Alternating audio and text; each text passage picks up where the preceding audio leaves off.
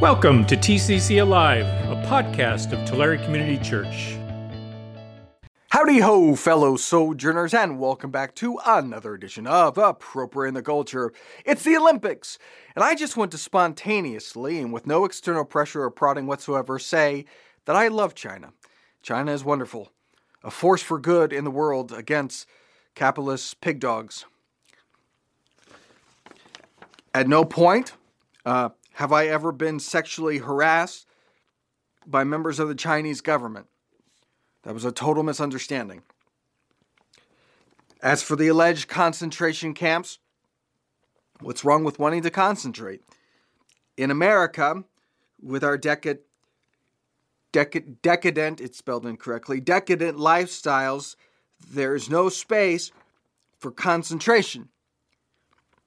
The Uyghurs are much better off and better treated than American slaves of capitalism and free markets. As to forced sterilization and genocide, what about voter suppression and Jim Crow and countless atrocities from the West? I'm Pastor Shane, and I'll be your Olympian today as we appropriate some culture.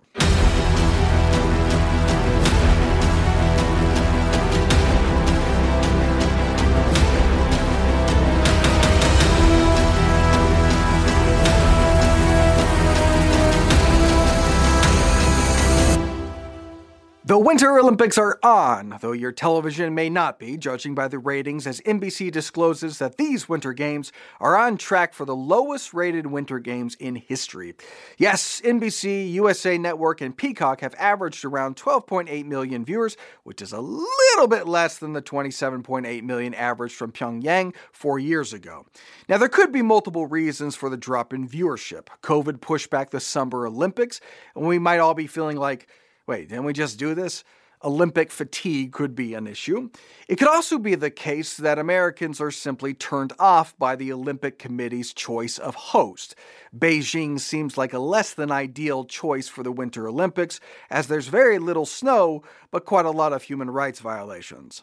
And throwing in the fact that China was in some way, shape, or form responsible for the whole COVID-19 thing leaves many in the world with little appetite to consume constant praise and honor to China. Basically, you can take your opening ceremony and quarantine it.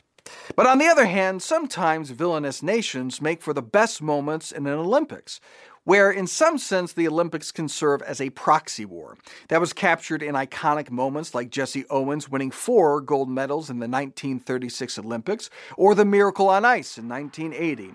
But you're not likely to see that these days for several reasons, which I think further contributes to our disinterest. Number one, the athletes themselves are increasingly less likely to approach the Olympics in national or patriotic terms. Famously, in the Tokyo Olympics, Simone Biles quit, saying, quote, "I feel like I'm also not having as much fun, and this Olympic Games, I wanted it to be for myself, and it felt like I was still doing it for other people." Didn't win gold, but she did win Time Magazine's Athlete of the Year, which should have gone to me. I've quit like everything. That's how I got this body. Now, mental health issues aside, I don't think the viewpoint expressed by Simone is that uncommon. For the Olympians, the Olympics are about them, not their country. But if it's not about your nation, well, then most people don't have a lot of interest in the biathlon or figure skating. These are sports/hobbies that we kind of sort of pay attention to, depending on the time zone, once every 4 years and then quickly forget. So if the athletes are about themselves, we're not really about them. We have a rooting interest for our country, but most people are not naturally super fans of cross-country skiing or ice dancing. That's why you'll never see it on your television except once every 4 years. And I fully expect the viewership to continue to drop because our culture is wary of nationalism and even a bit scornful of patriotism. The modern approach to the Olympics is this kumbaya, we are the world, we are the people nonsense. It's John Lennon's horrendous song Imagine, which was literally played in the opening ceremonies of the Tokyo Summer Olympics. Imagine there's no countries. It isn't hard to do. Nothing to kill or die for, or compete for that matter. And no religion too. Imagine all the people living life in peace. In our broadcast presentations of the Olympics try to capture that same sentiment, trying to eliminate country differences, embracing universalism and world citizenship. But that's a childish notion and frankly an unbiblical one. Now wait a minute, isn't Christianity about unity? Doesn't it celebrate diversity? Doesn't the Bible say that in Christ there is neither Jew nor Gentile? Or how about this beautiful picture from Revelation? After this I looked, and there before me was a great multitude that no one could count from every nation, tribe, people, and language, standing before the throne and before the Lamb. They were wearing white robes and were holding palm branches in their hands. And they cried out in a loud voice, "Salvation belongs to our God who sits on the throne and to the Lamb." Every tribe, every people, every language unified. But it's unified by Christ, by an ideology, by a theology, by a belief. The unity of the song Imagine in the Olympics is an abandonment of all ideologies or beliefs. We can have peace and unity when no one is really right. No one is really wrong. No one is better, no one is worse. And so China and the United States can be equally good nations. And we saw that when Eileen Gu, who was born and raised in the United States, decided to ski for China, which means she had to renounce her U.S. citizenship because China does not allow dual citizenship. Or maybe she's just getting special treatment, because when asked about it, she was very evasive. Trying to clarify, are you still a U.S. citizen, or how's that work? I've always been super outspoken in my gratitude to the U.S., to the U.S. team as well. They have been nothing but supportive to me, and so for that I'm forever grateful. And same to the Chinese team, they've been so supportive of me. And so in that sense, I feel like sport is really a way that we can unite people. It's something that doesn't have to be related to nationality. It's not something that can be used to divide people. We're all out here together pushing the human limit. When the other two athletes were going through their own emotions at the end, I really went over to them and I made it clear that I won because of them, that because they had inspired me so much, they had made me the skier that I was. So I kind of wanted to express my gratitude to them as well. We're all out here doing this together. We're pushing the sport together, especially women's skiing. So yes, no, not sure, but it gives me a chance to bust out one of my favorite monologues.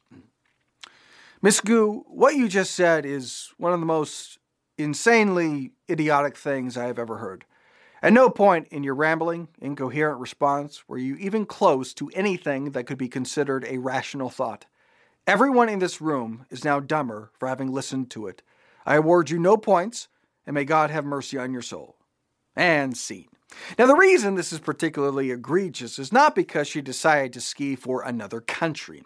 If her mother were Australian and she decided to ski for the land down under, Americans would be a little bit miffed, but it would not be so scandalous, because culture is not simply about trivial things like race or cuisine differences or dress styles.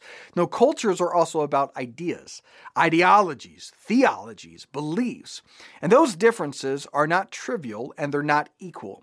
Here's the Apostle Paul to help illustrate the difference. One of Crete's own prophets has said it, "Cretans are always liars, evil brutes, lazy gluttons." This saying is true. The Bible proclaims that all people have intrinsic value and are loved by God, and we are all equal in Christ, including Cretans, but the Bible makes no such claim that all cultures are equal. The problem of multiculturalism, which things like the Olympics embrace, is that built into multiculturalism is an assumption that all cultures are equal, and they are not. A country that sends their boys and girls off to school together has a different ideology than a country that throws acid in the face of girls who want to learn. And one culture is better than the other. They are not equal.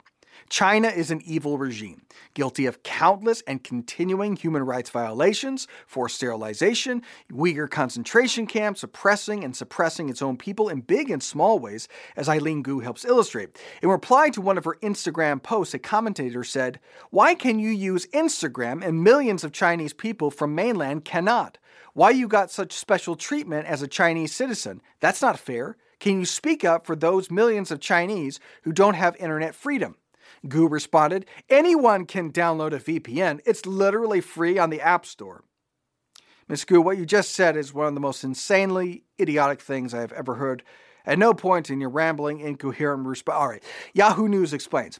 Western journalists in China for the Olympic Games are finding it impossible to access services such as Twitter, YouTube, Instagram, and Google on local Wi-Fi networks.